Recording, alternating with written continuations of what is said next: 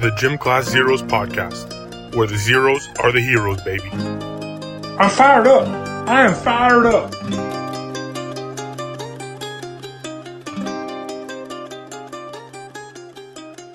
Episode 3, Gym Class Zeros pod. Welcome back for another week. I'm George. I'm Seti. I'm Coach.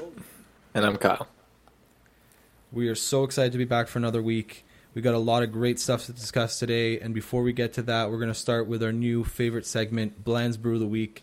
Kyle, what are you sipping on this week, buddy? So today we are sipping on Beyond the Pale's Pink Fuzz. It's a grapefruit wheat. So as you know, I wanted to highlight Ottawa brews, and this is one of them. So we got Centertown, Ottawa, the grapefruit wheat. Now, I've been having a few sips while we've been trying to discuss our sound, and honestly, I think it could use a little bit more grapefruit flavor. I think it's a nice, smooth wheat beer to drink, but I don't taste a whole lot of grapefruit. What do you guys think? I just took a nice big sip here, and I think it's tremendous. Honestly, if I was to say something about Pink Fuzz, it brings back a lot of memories. So when the job I'm in now, I've been in for 3 years. When I first started, my palate wasn't as distinguished when it came to craft beer. And one of the girls I work with, one of my colleagues, is a huge, she'll call herself a beer snob. And one of the first recommendations she ever made was Pink Fuzz, not fudge, Pink Fuzz by Beyond the Pale. And so that night, being the eager student in the office, I said, you know what, I'm going to try it. So tomorrow I can come in and say, you know what, I tried your recommendation. Look how great I am. Now hire me forever. And so I went home, got this, sat down, poured it into a glass, and I tried it. And I was like, what the fuck is this? And I hated it. But I can tell you there's a great ending to the story, because now we're 3 years later, and my opinion on it has changed dramatically. And you still have your job. And I still have my job. They ended up keeping me on, even because I guess I wasn't as honest with her as I should have been. But every time I've had it, so I've had it since then, I've had it maybe 3 or 4 times. And every time I've had it, it's delightfully surprising. And it gets better and better each time I try it. But like you said, Kyle, I do agree. A little bit of grapefruit a bit more grapefruit would be nice, especially when you look at the can. It's a beautiful design. I love what they do there. But it may be lacking a little bit in that grapefruit. For sure. Yeah, no, definitely. When you label it as a grapefruit wheat Pink Fuzz, I think the grapefruit should definitely be bold, and I just don't think it is. Now, that doesn't take away from the fact that it's a great beer. It's very smooth, very easy to drink. It has a subtle bitterness that I think is really nice. Now, like you said, for an uneducated palate, that can come off as not so easy to drink, but as we've gotten older, we've developed our palates, and it's turned out to be a really nice beer. Is it fair to say that's a little bit on the hoppier side? That's definitely a lot of hops, yeah. Definitely on the hoppier side for sure. I almost thought for the longest time it was a grapefruit IPA, but looking at the can now, it's a grapefruit wheat, and I mean that just shows how hoppy it really is and how bitter it might be. So it can be standoffish at first, but I think as you keep drinking it, it turns out to be really nice. It's only for the refined folks like us. Exactly, yeah. And coming out at 6%, it's a nice strong beer too. And don't forget to keep your pinky up when you're taking a sip of it. 100%. Awesome. Bland's Brew of the Week. Kyle and Bland, thanks again for another beautiful segment. We appreciate it, buddy. Thanks, George. Awesome. So let's dive right into it, guys. We got a huge episode coming up. Lots of different topics we want to get to. So let's start off with the Florida Panthers in the NHL. Second in the Central Division. Jonathan Huberdeau's got 17 points in 13 games. So for the third overall pick in the 2011 draft, pretty impressive. That team's just humming right now. And a great Sens legend, Chris Driedger, playing better than Bobrovsky in net. So Bob's making $10 million a year. What are your thoughts here on the Panthers, guys? If you would have told me in the offseason that the Florida Panthers would be on such a hot start, I'd definitely call you a liar. My expectations were definitely a lot lower than what's going on right now. In 13 games, if I'm not mistaken, their record is 9-2-2, which they're just under Tampa Bay, and Tampa Bay is the defending Stanley Cup champion, as we mentioned in the previous episode. Overall, they're playing really well as a team. and it shows. Like, that the division's got Tampa, it's got Nashville, it's got Dallas, Carolina, a lot of good teams in there, and the hard work is showing. Also shows you that just because you pay a goalie $10 million a year doesn't mean he's your best guy. We see Drieger here. The games he's been in net, he's played really well. Great part of the reason as to why they're doing so well. Another guy that I think is doing well is Carter Verhaeghe. He's got 12 points in 13 games. He was with the Lightning last year. They won the Cup. And he just decided to take his game elsewhere. Didn't get re-signed by the Lightning and just drove down the interstate and said, okay, let's play for Florida. So he's doing well. And it's nice to see the change. It's always been the same teams that have been doing well, so it's nice to see somebody else up in the standings.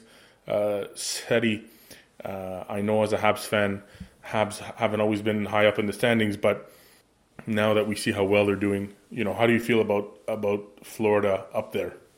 Yeah, I've always been a big fan of the Panthers. I really like Jonathan Huberdeau, or Huberdeau. He's been a very quiet but solid player over the last 4 or 5 years. Him along with Barkov, they have a really solid lineup, I think, and it's been a little disappointed over the last few years. They haven't done quite as well as maybe they should be doing. They're in a tough division, like Coach mentioned, but I'm actually quite happy seeing them doing as well as they are. Similar, I think it was in episode 1, I said I was a little disappointed in how Nashville started off their season. That's kind of the way I've felt with the Panthers over the last few years. I think they have a lot of promise, they have a lot of potential, but they haven't quite made that jump to the next level. And it's really nice to see them doing what they're doing so far this year. And I really hope that they are able to keep it up. 17 points in 13 games is probably hard to keep up over the course of the season, but I'd love to see Huberdeau keep up those numbers. And hey, they're not in the North Division, so I think they're a team that I'll be cheering for as the season goes on. Well, you know what they say what's happening with Carter Verhaeghe right now, 12 points in 13 games, eh? That's the Evgeny Dadonov effect right there. Playing on the line with Barkov and Huberdeau, that's going to get you some points. We saw that with Dadonov, and I'm not gonna rib Dadonov anymore because he put up some big points with the Panthers. He got a nice contract this year. But he put in, last night, or Tuesday night, I should say, the Sens come back from a 5-1 deficit against Toronto. Dadonov scores 2 of them, including the OT winner. So Evgeny Dadonov, definitely a gamer, but don't be mistaken. I think Carter Verhaeghe is benefiting like Dadonov did by playing with some real studs there in Florida with Barkov and Huberdeau. But we spoke about Huberdeau, and I think that's a really important piece because he's obviously a huge piece in Florida. We talked about his performance so far this year, and he's obviously a big piece of their success so far. But that reminds me a little bit about Alex Galchenyuk, right? Another third overall pick, just a year apart, those two. Galchenyuk's now been traded again from Ottawa to Carolina, and then from Carolina to Toronto in less than a week. So he's been traded twice in less than a week's time. But throughout his career, we saw him being drafted by the Montreal Canadiens, and now he's kind of flip-flopped all over the place. And you got to kind of feel bad for the guy because he just can't find a home, and he can't find a place where he could just be a consistent offensive threat on the wing. But what do you guys make of Alex Galchenyuk? Is he an AHL player? Where does he end up? What do you do? Is he even got a spot in Toronto right now? Well, I mean, Alex Galchenyuk, there was so much hype around him. Played in the OHL for the Sarnia Sting. Was expected to go high in the draft, ends up going third to Montreal. Plays there a couple years, can't find a groove, gets moved along. He's played for, I don't know how many teams now. He's played for Montreal, Arizona, Minnesota, Pittsburgh, Ottawa. He was technically part of the Hurricanes for probably about 2 days and then gets traded to the Leafs. So I didn't count there, but that's at least 7 teams. I just don't know what the issue is with him. Can't find a groove. Maybe he's moved around so much because he's got attitude issues. You don't know what happens in the room. But, I mean, it's not a good sign if a guy who's been in the league for 9 years now has been moved almost every year. I don't know what's going on. Ottawa brought him in on a 1-year deal, hoping he could spark something. Didn't really do much, so when they had the chance to move him, they did. Trade him to the Hurricanes. We get back Ryan Dzingel, and all of a sudden, watching the pregame show the other night, and all I hear is Alex Galchenyuk traded to the Maple Leafs. So I don't know how much of a chance he's got to make that team. They got a lot of young guys there that are fighting for the very few spots available on that roster. So I don't know what the future holds. Will he go back to Russia afterwards? Who really knows? But at the moment, he's on the Leafs. So Seti, original Habs guy, you want to see him do well. I want to hear your thoughts on this. What's going on with Alex Galchenyuk? Yeah, I had the chance to watch him for a few years there when he was playing for the Habs. One point you kind of mentioned that would be interesting to discuss is you said it might be an attitude problem or kind of a character problem, but it seems to me like he struggles a lot with confidence. Watching him play in Montreal, you see him go through these streaks where every shot seems to go in. He's lighting it up. He had a couple 50-point seasons, which aren't too bad as a young guy.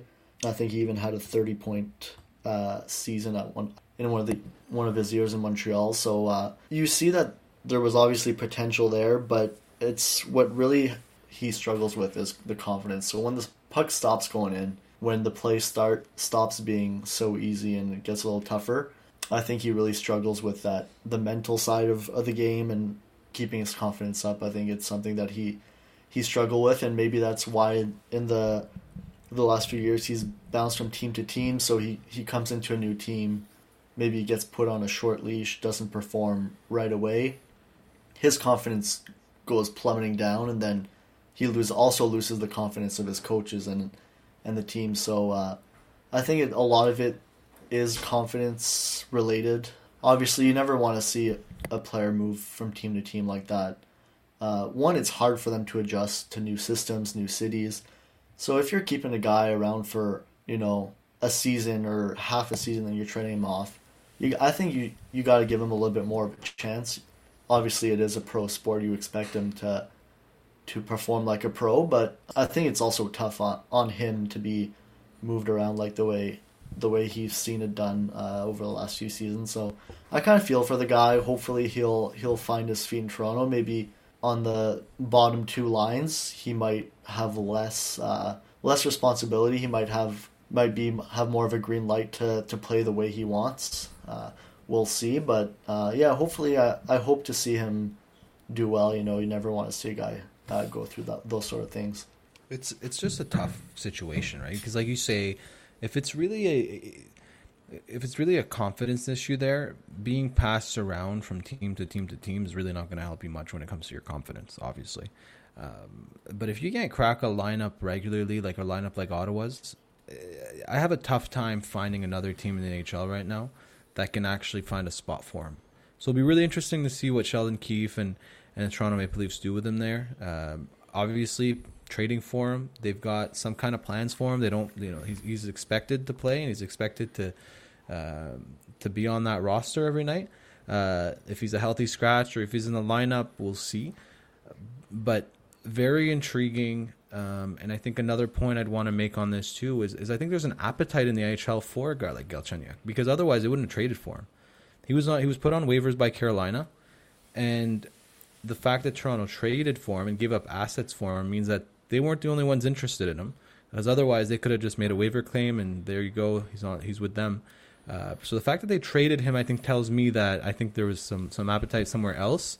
And so it's intriguing. I really find it an interesting topic. Alex Galchenyuk really came in looking like he's got a lot of promise, and then now he's kind of that guy that nobody really knows where he fits in or what kind of player he is. So we'll see what the future has in store. And if I can just add there, George, one thing you mentioned, which I also kind of want to make a point to, is outside of Montreal, when he was there, they had a couple seasons where they had a decent team, and maybe his 1 year Pittsburgh. Like if you look at the teams that he's been traded to and from, Arizona, Ottawa, Minnesota, kind of a bubble team there. He's never had the chance to play on a competing team or a solid team.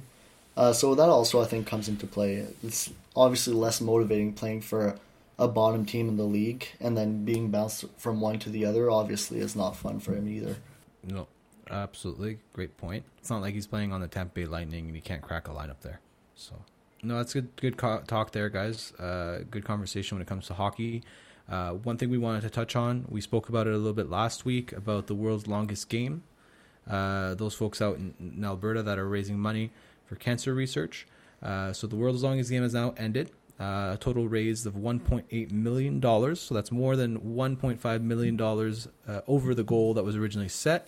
Team Hope ended up beating Team Cure by a score of 2,649 to 2,528 goals. So great success there. So just a tip of the cap to the great people that are behind this great event that's raising some money for a really good cause. So thanks to those guys. And another shout out we want to make, this is going to segue a little bit into what we're going to talk about next week. We're going to have our first guest next week on the podcast. We're super excited to have that. Our good buddy, Couch Scout from Couch Scout Hockey, is going to be joining us to talk NHL draft coming up this year. We're really excited to have Couch Scout as a recurring guest on our podcast. He's got a wealth of knowledge and is really what we would consider an expert when it comes to hockey prospects.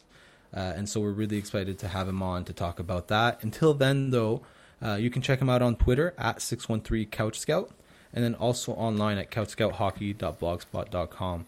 So really encourage you guys to go out there and then tune in next week to hear from Couch Scout himself. We're really looking forward to that. George makes a good point here about our friend Couch Scout Hockey. He's a good friend of mine outside of the hockey world. I've introduced him to all the guys, and he's basically a hockey Bible. Anything you need to know, anything you want to know about hockey, he's the guy that I go to for anything. So I strongly encourage you guys to go to his website, to follow him on social media.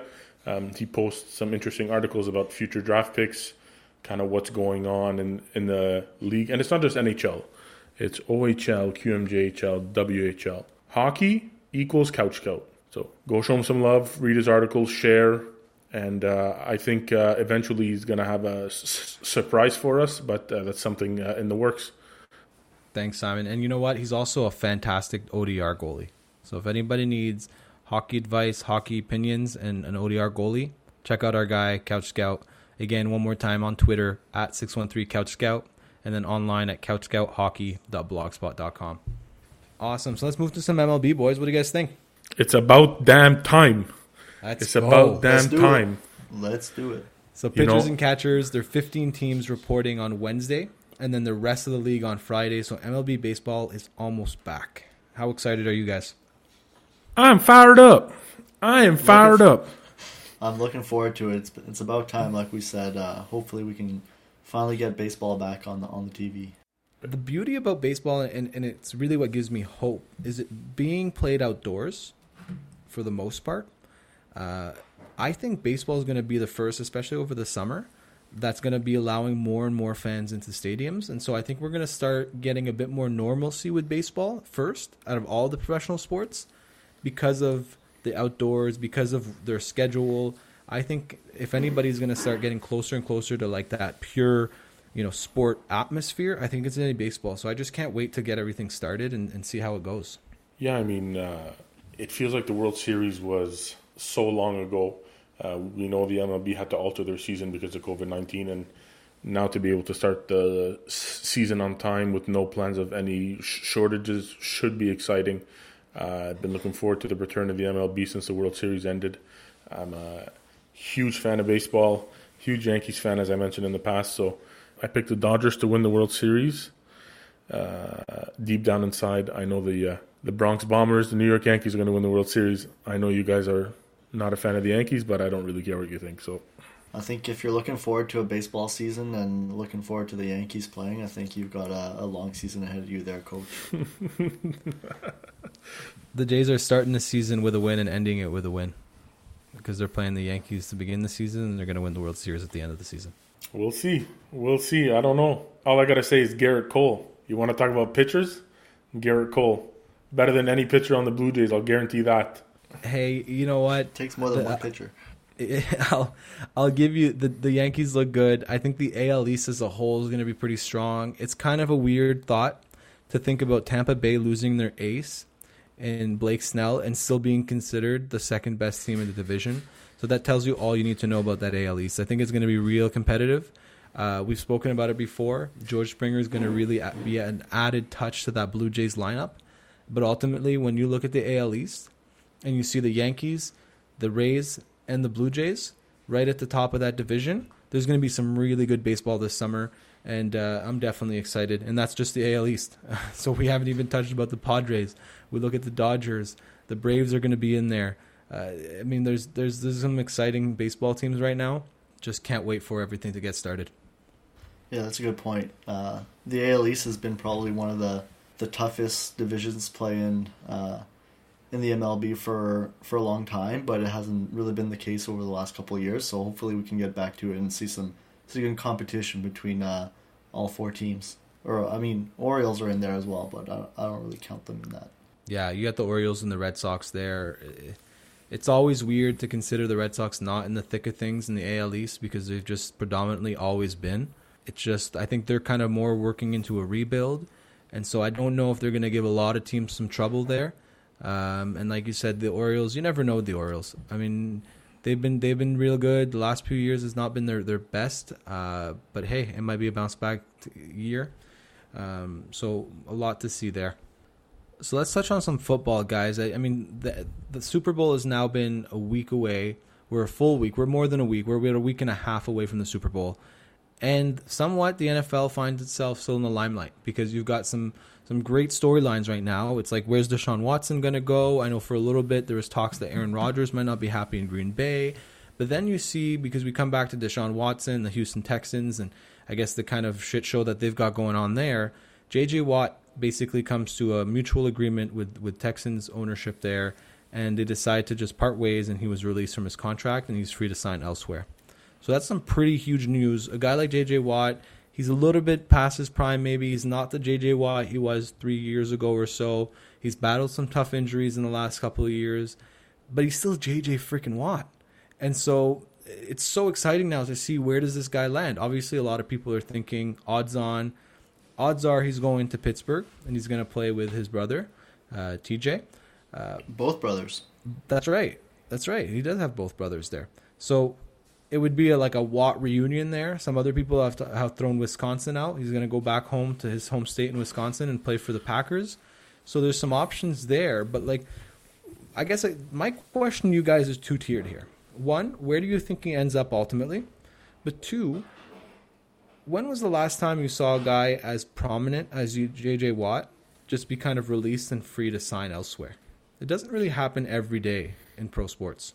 Yeah, I think this kind of probably dates back or started, I'm sure the people who are NFL fans or who are following the NFL remember maybe it was, I don't know if it was the second last week of the regular season or the last week where he just went on I don't know how many minute rant about how disappointed he was in his team and his teammates, the lack of effort, the lack of heart. So I'm sure that had something to do with it, him being released. Maybe he wanted out, maybe the team didn't like the way he carried himself.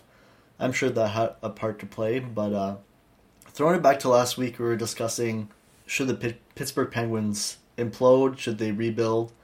It sure the hell looks like the Houston Texans are taking that note and are completely imploding.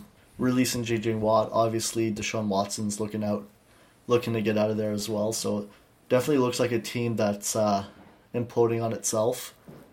In terms of where he's going to end up, I sure the hell hope he doesn't end up in Pittsburgh. That means we'll be playing against the two Pro Bowl Watts there in Pittsburgh as a Ravens fan. So I really wouldn't like to see that. Yeah, I think I like the odds of him ended up in Green Bay. Obviously, I'd love him to play for the Ravens. He'd be a huge pickup for them, but they've already got a pretty solid defensive line there, so won't be too disappointed if he doesn't show up there. But yeah, I just hope he doesn't end up in Pittsburgh. I think the Houston Texans should change their motto from whatever it is to the power outage, with Watt being gone and Watson on the way out. They're just they seem like there's not they seem like there's nothing going on there. Your quarterback's unhappy. He wants out. Where does he end up? As a Colts fan, I'd like for him to come play in Indianapolis, but let's be real. I think the ideal fit would be the Patriots. Some people were saying the Jets, but it makes no sense for the Jets to acquire Watson when they've got a really high draft pick and they'll be able to pick a quarterback come draft time. But with J.J. Watt, I mean, it'd be cool if he went to play with his brothers with the Steelers. As you guys mentioned, his prime was a couple years ago when Houston actually had a chance, and now that they're just imploding, I say he goes to the Steelers. Or, as a hopeful fan, he stays in the AFC South to burn his former team and comes and plays with the Indianapolis Colts, which hopefully will have traded for a new starting quarterback. So we shall see. If I had to put any money on it, though, I'm going to say he's going to go play with the Steelers to be with his brothers for the last, I don't know how much time left he's got in the NFL, but that's where he ends up. I mean, one thing I heard, and I guess I read up on in the last little while since the news came up, is not just the effect he has on the field, but J.J. Watt has been a huge part of the Houston community and what they do there. I mean, the guy's got his J.J. Watt Foundation, which raised it's raised $6.3 million, funded over 700 schools, 38 states in D.C. And so the J.J. Watt Foundation does a lot for, obviously across the country, but especially in the community. He was a great pillar in that community that they're losing in Houston. And so just an all-around good guy. I don't think there's anybody that has a bad thing to say about J.J. Watt. I don't personally know him, obviously, but we hear some great things. Very well respected, not only for the play on the field, but off the field as well. And so, yeah, former Walter Payton award winner as well. So I think wherever he goes, that organization and that community is going to be getting a real good one, a future Hall of Famer, no doubt. Yeah, and even out, like you guys mentioned, he's maybe a few years out of his prime, but I think he's probably going to get offers from almost every team in the NFL. I think any team will be lucky to have him, and the fact that he has the choice of where he wants to go, having been released, I think probably odds-on favorite will probably be the Steelers, unfortunately. Yeah, but you're right? Like I can't think of a single team in the NFL that can't use a J.J. Watt right now. And sad enough, the team that I think can use them the most is the Houston Texans. If you think about a team that needs that kind of leadership, that kind of play on and off the field, unfortunately, the Houston Texans are probably the ones that need it the most, and that's where he's leaving from. So really exciting to track and see where he ends up. I wonder if it's going to take a while, if he's going to think about it, or if maybe he already has his mind set on where he wants to go, and it's just about kind of putting pen to paper. Sticking on football theme here, not necessarily the NFL, but what about the fan-controlled league, the FCFL? Did you guys get a chance to catch that on Saturday night? Yeah, actually I did. I thought it was a very interesting way to... never seen the game of football played that way. Definitely intriguing, and I'll definitely want to keep following that story. But for those who don't know, George, why don't you give the people out there listening a little rundown of what exactly that league is? Absolutely. So it's an interesting setup, and it's an interesting concept really for a football game. So it's a 7-on-7 league. There's only 4 teams in the league, and it's played on a 50-yard field. So it's half the field in a regular NFL or football field. And fans have input on play calling and uniforms and some other different things as well as part of the game. So fans actually have a lot more power, more than just me sitting and putting all my money on the 49ers winning by 5, right? It's a lot more than that. They've got actually, there's the voting system that they can use, and it's a pretty interesting concept. So they play every Saturday for 6 weeks, and the games are streamed on Twitch at 8 p.m. and 9 p.m. Eastern. So the way I like from me watching it and seeing the highlights and watching a game, Johnny Manziel's on one of those teams and he's kind of still kicking around. But from what I saw, it was basically the best way we can describe it is arena football on steroids. So it's half the field. Quarterbacks are mobile. There's kind of like these boards that go around, like these padded boards around the field. And it's just kind of like chaos. It's kind of just running around, huge hits, big passes. It was a lot of fun. It's entertaining. Is it quality football that we've come to know from the NFL? Probably not. But I know for myself, if Saturday nights between hockey flipping back and forth, I'll definitely be tuning in. I'll be interested to seeing how that works out and what comes from there. Simon, what do you think of this league? Did you get a chance to take a look? I was able to do brief research, saw a bit of stuff on social media about it. I will not waste a moment of my time watching this stuff. This stuff sounds like absolute garbage. I think the NFL is obviously, the one who runs the show when it comes to football, and I think it should stay at that. Yes, I know they play from, let's say, September to February, and then you have those months where there isn't anything else going on, but watch other things. Get into TV shows. Watch baseball. Watch the NHL playoffs. Watch the NBA playoffs. And the fact that I have to go onto a website to watch this stuff, you got to be kidding me. I think this will be the only year that this thing runs. I think this is a complete joke. Whether it's entertaining or not, I don't know, but I've got my money saying absolutely not. Don't ask me to watch it with you guys. Don't send me a link. Don't waste my time. You know what? Check your inbox. I think I'm going to completely disagree with you on that, Coach. George kind of mentioned in passing the Arena Football League.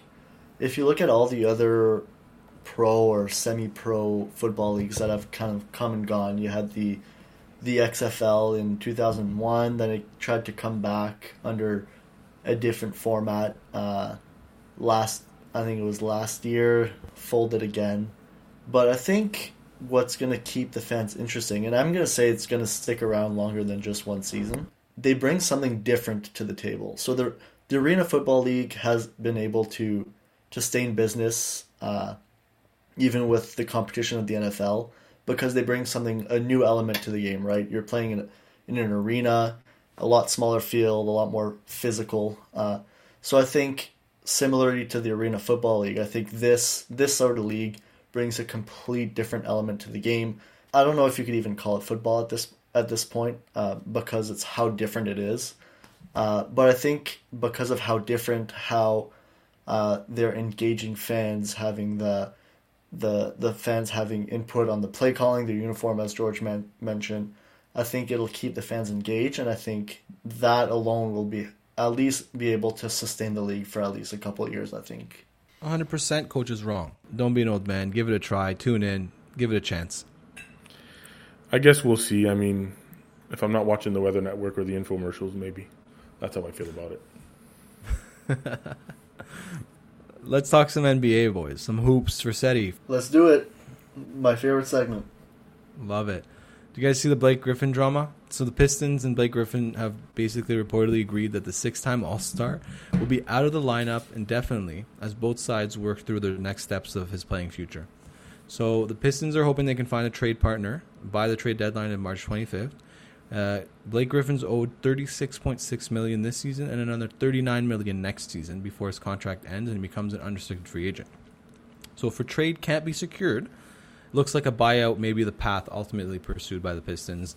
So it's kind of an interesting situation here that I haven't really seen in a little while. So you've got a former All-Star in Blake Griffin. They can't come to some sort of agreement. And so rather than just playing it out like you usually see where it's kind of like, yeah, I'm not really happy. I don't really want to be here. Or, the team's actively shopping me. I don't know if I'm going to be traded or not.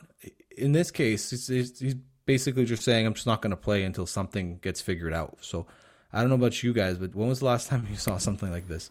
Yeah, it's interesting because you kind of seen it in the past in a few different other sports where a player either wants to be traded or is looking for a new contract and they sit out the start of the season. But I think this is the first time I've ever seen a player who's played throughout the season all of a sudden decide, I'm not playing anymore. I don't think I've ever seen that. It's very interesting on both parts, on Blake Griffin and the Detroit Pistons. It's definitely an interesting situation because the Pistons aren't doing all that bad. Actually, I take that back. They're doing pretty bad. But they're not a bad team. I mean, they've got a good coach in Dwayne Casey. Maybe there's a disagreement there. But I think he's still a decent player. I think if he doesn't get cut, I'm sure teams will be interested in trading for him. Whether he's coming off the bench or starting, I think he's still a talented player. He's definitely a physical dominant player. So I think if he doesn't want to be in Detroit, I think there's plenty of other teams that will be knocking at the door trying to pick him up. So is he untradeable then?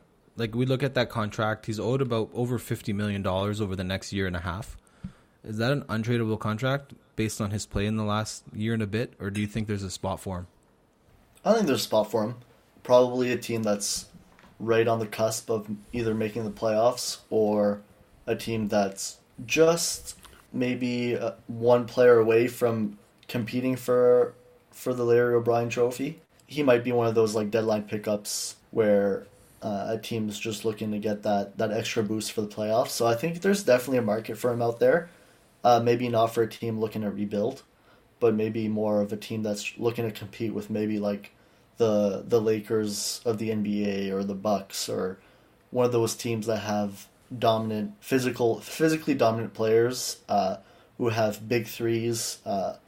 He's definitely, I think, would be a good addition to a team like that who's maybe looking to add that one extra key player to help them compete there. I think the biggest thing with Griffin too is I remember like was it high school days when Blake Griffin was the human highlight reel of dunks.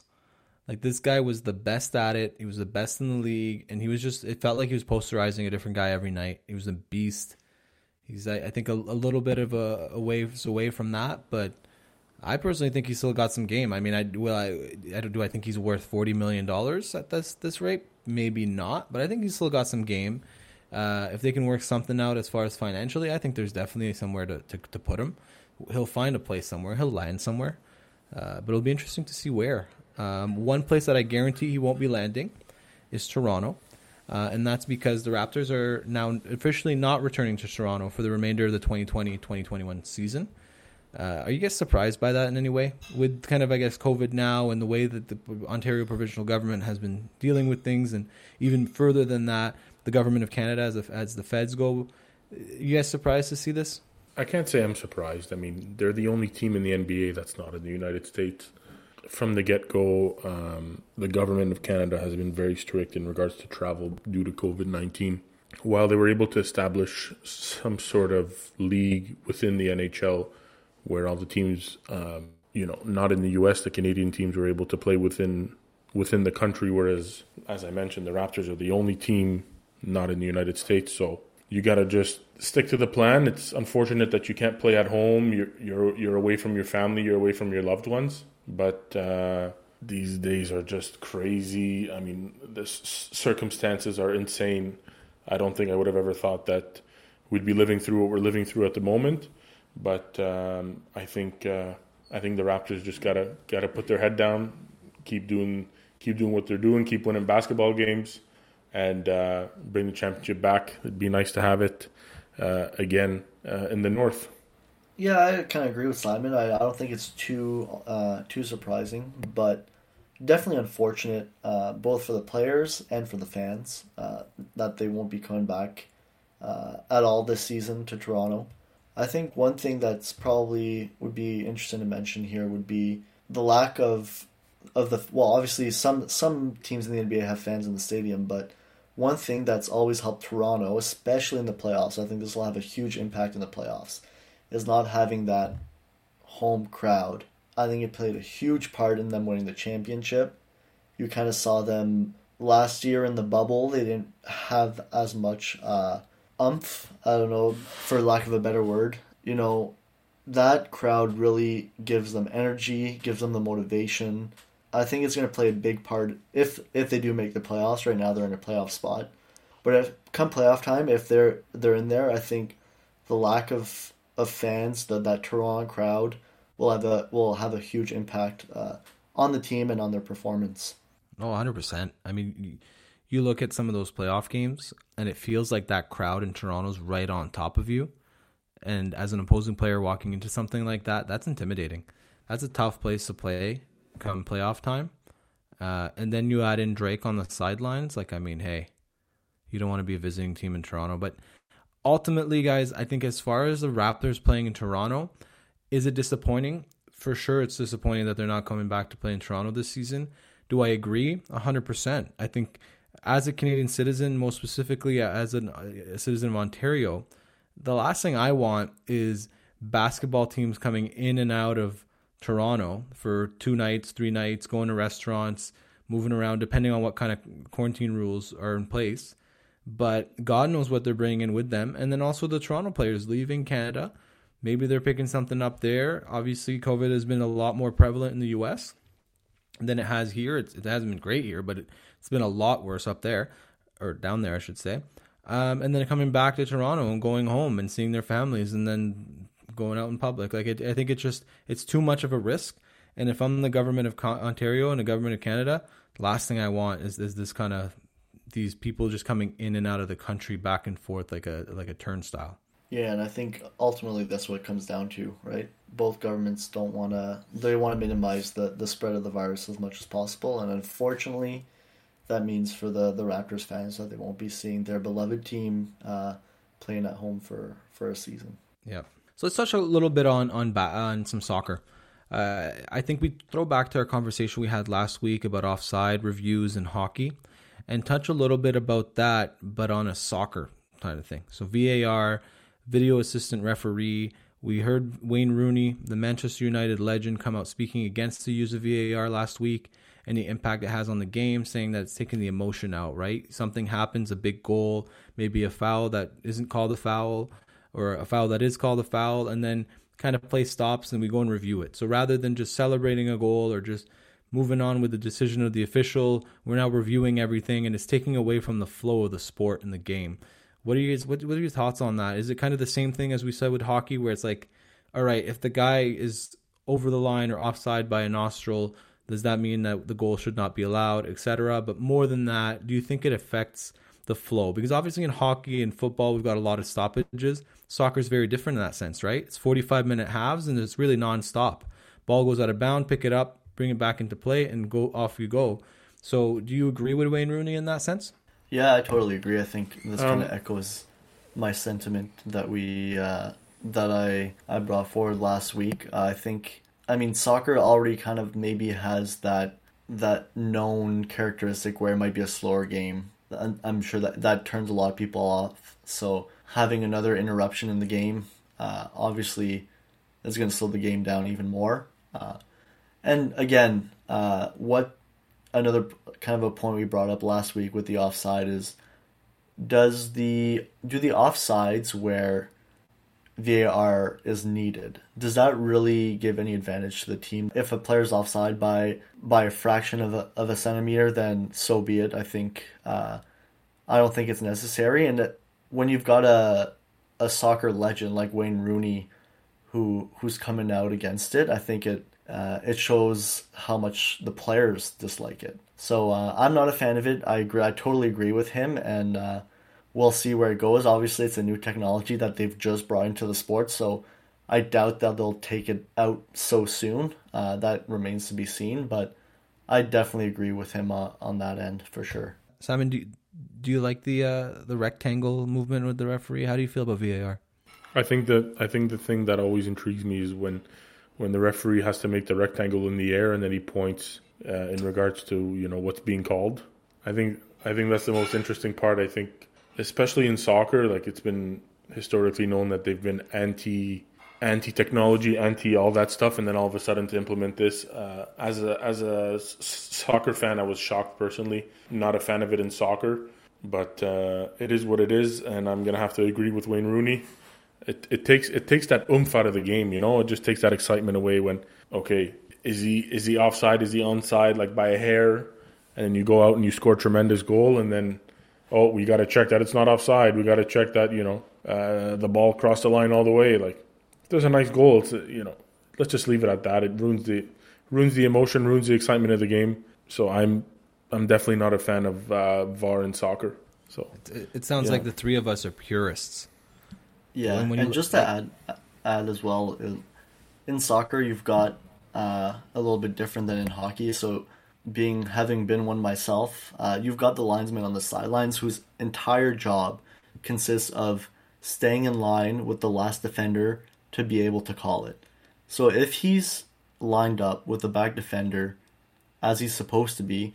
If it's too close for him to call at that point, then I don't know what they're there for, you know? That's their entire job, is for them to do that. So if you're going to be using VAR to overturn those, then might as well just take the linesmans out. Exactly. There's nothing less exciting than thinking your team just scored or something huge happened in the game, and then we have to sit there and stare at each other while some guy checks a little computer screen. But you know what is exciting, guys? How about Chelsea FC right now? I'll take over from here, fellas. I'll take over from here. This is the podcast Chelsea fan. I'll take over from here. Go for it. Give it to us, coach. Give it to us. So, as a fan of the Blues, Chelsea FC, we hired Frank Lampard. Things were not going well. We had to part ways with the club legend. And I think that hurts when you give a guy like that a chance who's done so much for the club as a player. To see him not be able to become a coach and to do well is quite unfortunate. We hired Thomas Tuchel, and since we've hired him, we've been on fire. And I say we as a fan, and I'm not in their starting 11 by any means, but I'm just going to say we. We hired Tuchel, and we haven't lost a match since he's been hired. We've won 5 straight games.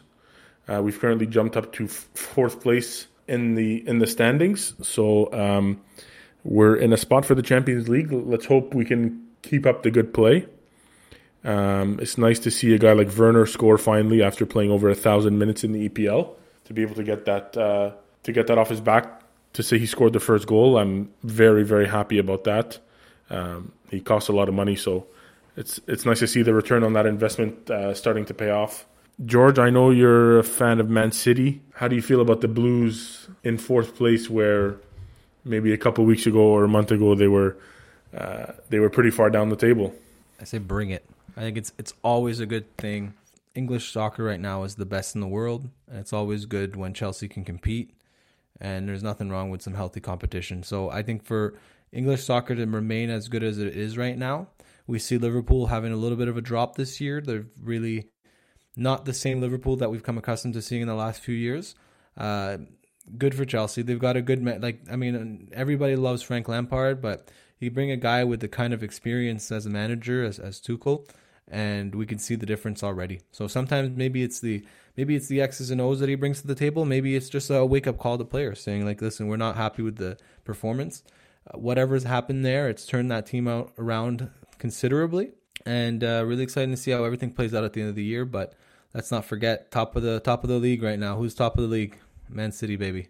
Yeah, George, I like the point that you made with, sometimes in hockey or other sports, you see coaches get fired just to reset the culture or, bring a new spark of energy to the team. But I think this kind of shows where in soccer it's such a strategic and technical sport that bringing a new coach, bringing him a new way, a new style of play, which you see a lot more often in soccer, how bringing a new coach who completely reformats the way a team plays can make such a big difference.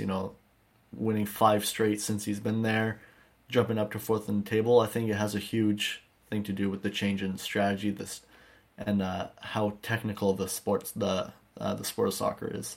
100%. We're looking at a pretty exciting spring, I think, when it comes to soccer. Champions League, we're at the round of 16 right now. Wednesday or Tuesday, as we're recording this, the first set of round of 16 matches went on. And so the Champions League is right, we're getting to that exciting piece of that tournament. It's getting competitive, and so just super excited to see where everything goes and where things play out. So this won't be the last conversation we have when it comes to soccer, when it comes to EPL, Champions League. So a lot more to come on that. So good discussions there. I can't wait to see how everything plays out. So boys, let's move to our final segment of the day, final segment of the episode, our bet of the week. We're looking to line up a sponsorship on this one here. So maybe in the coming weeks or months or years, we'll be able to get a sponsor for this segment. But one day, we're hopeful. Let's tackle some NBA futures today. All right, we've got 3 different divisions.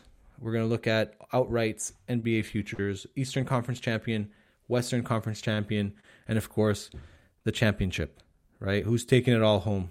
So let's do this pretty rapid fire. Let's go around the table. Who do you guys like for the Eastern Conference? Seti, what do you think? Right now, looking at the standings, you got Philadelphia in first. I'm not sure whether or not they can sustain that into the playoffs. I think as much as I bashed them last week, I like the Brooklyn Nets to get their shit together and make it out of the East. Coach. Out of the East, I think the obvious pick is to pick Brooklyn. I think, however, the Bucks still have a chance. You got a guy like Giannis, just an absolute all-star, can just play in every aspect of the game, and I think the team around him is stable enough for them to make a run. So in the East, I'm going to say the Bucks. George. I like it, boys. So the Bucks are second best odds in the East. They pay out at 4.00. The Nets, SETI, 2.35. The 76ers are in third best odds right now at 6. I'm going to go off the top 3, and I'm actually going to pick the Celtics. I like the Celtics to win the East. They're 7. They're paying out at 7 right now. They're the fourth best odds.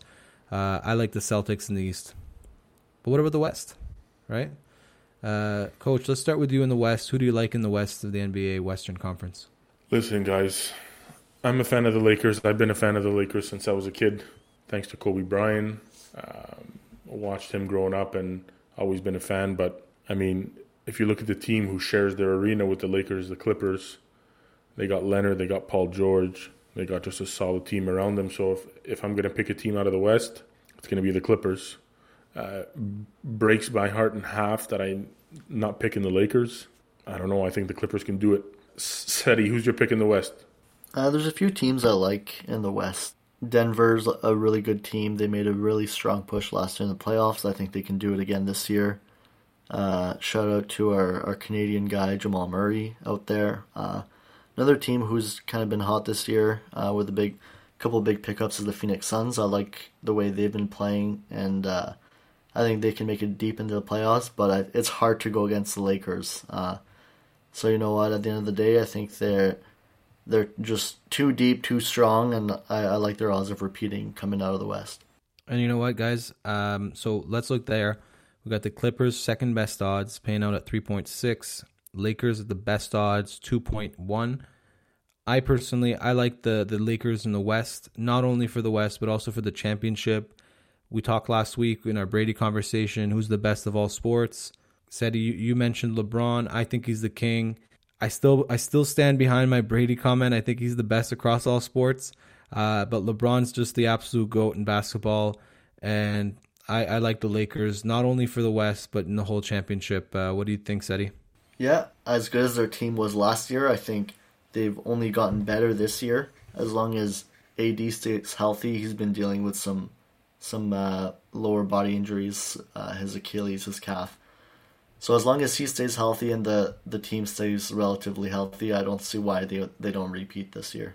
Coach, wrap us up here. Clippers Bucks in the finals, and I think the Clippers take it. And Kawhi Leonard wins a championship in his hometown. And I think that's all you can really ask for as an athlete, is to be able to win the respective ring championship in your hometown. I think that's everybody's dream. So I think the Clippers get it done. I'm gonna call it the Clippers beat the Bucks in 6 games, to be precise. Love it. I love it. We're gonna hold you to it, and we'll obviously this is recorded, so we'll be back. We'll check in on this at the end of the season. Love it, boys. Great episode. Episode 3 is in the books. Love it. Yeah, guys. Thanks for tuning in, and we will see you guys next week. Awesome. So just a reminder, guys, thank you so much for tuning in today on episode 3 of the Gym Class Zeros. Want to remind you to follow us on our social media, Instagram at Gym Class Zeros Pod, and Twitter at Gym Class Zeros Pod with a 0. Don't forget to tune in next week. Couch Scout Hockey will be joining us. Again, you can follow him on Twitter at 613 Couch Scout. And then also online, check him out, his website, couchscouthockey.blogspot.com. He's running through the top prospects of the 2021 draft right now in the NHL. And we can't wait to be talking about more prospect talk next week, more hockey talk with Couch Scout in episode 4. So thanks again for tuning in. Have a good one. I'm fired up. I am fired up. The Gym Class Heroes Podcast.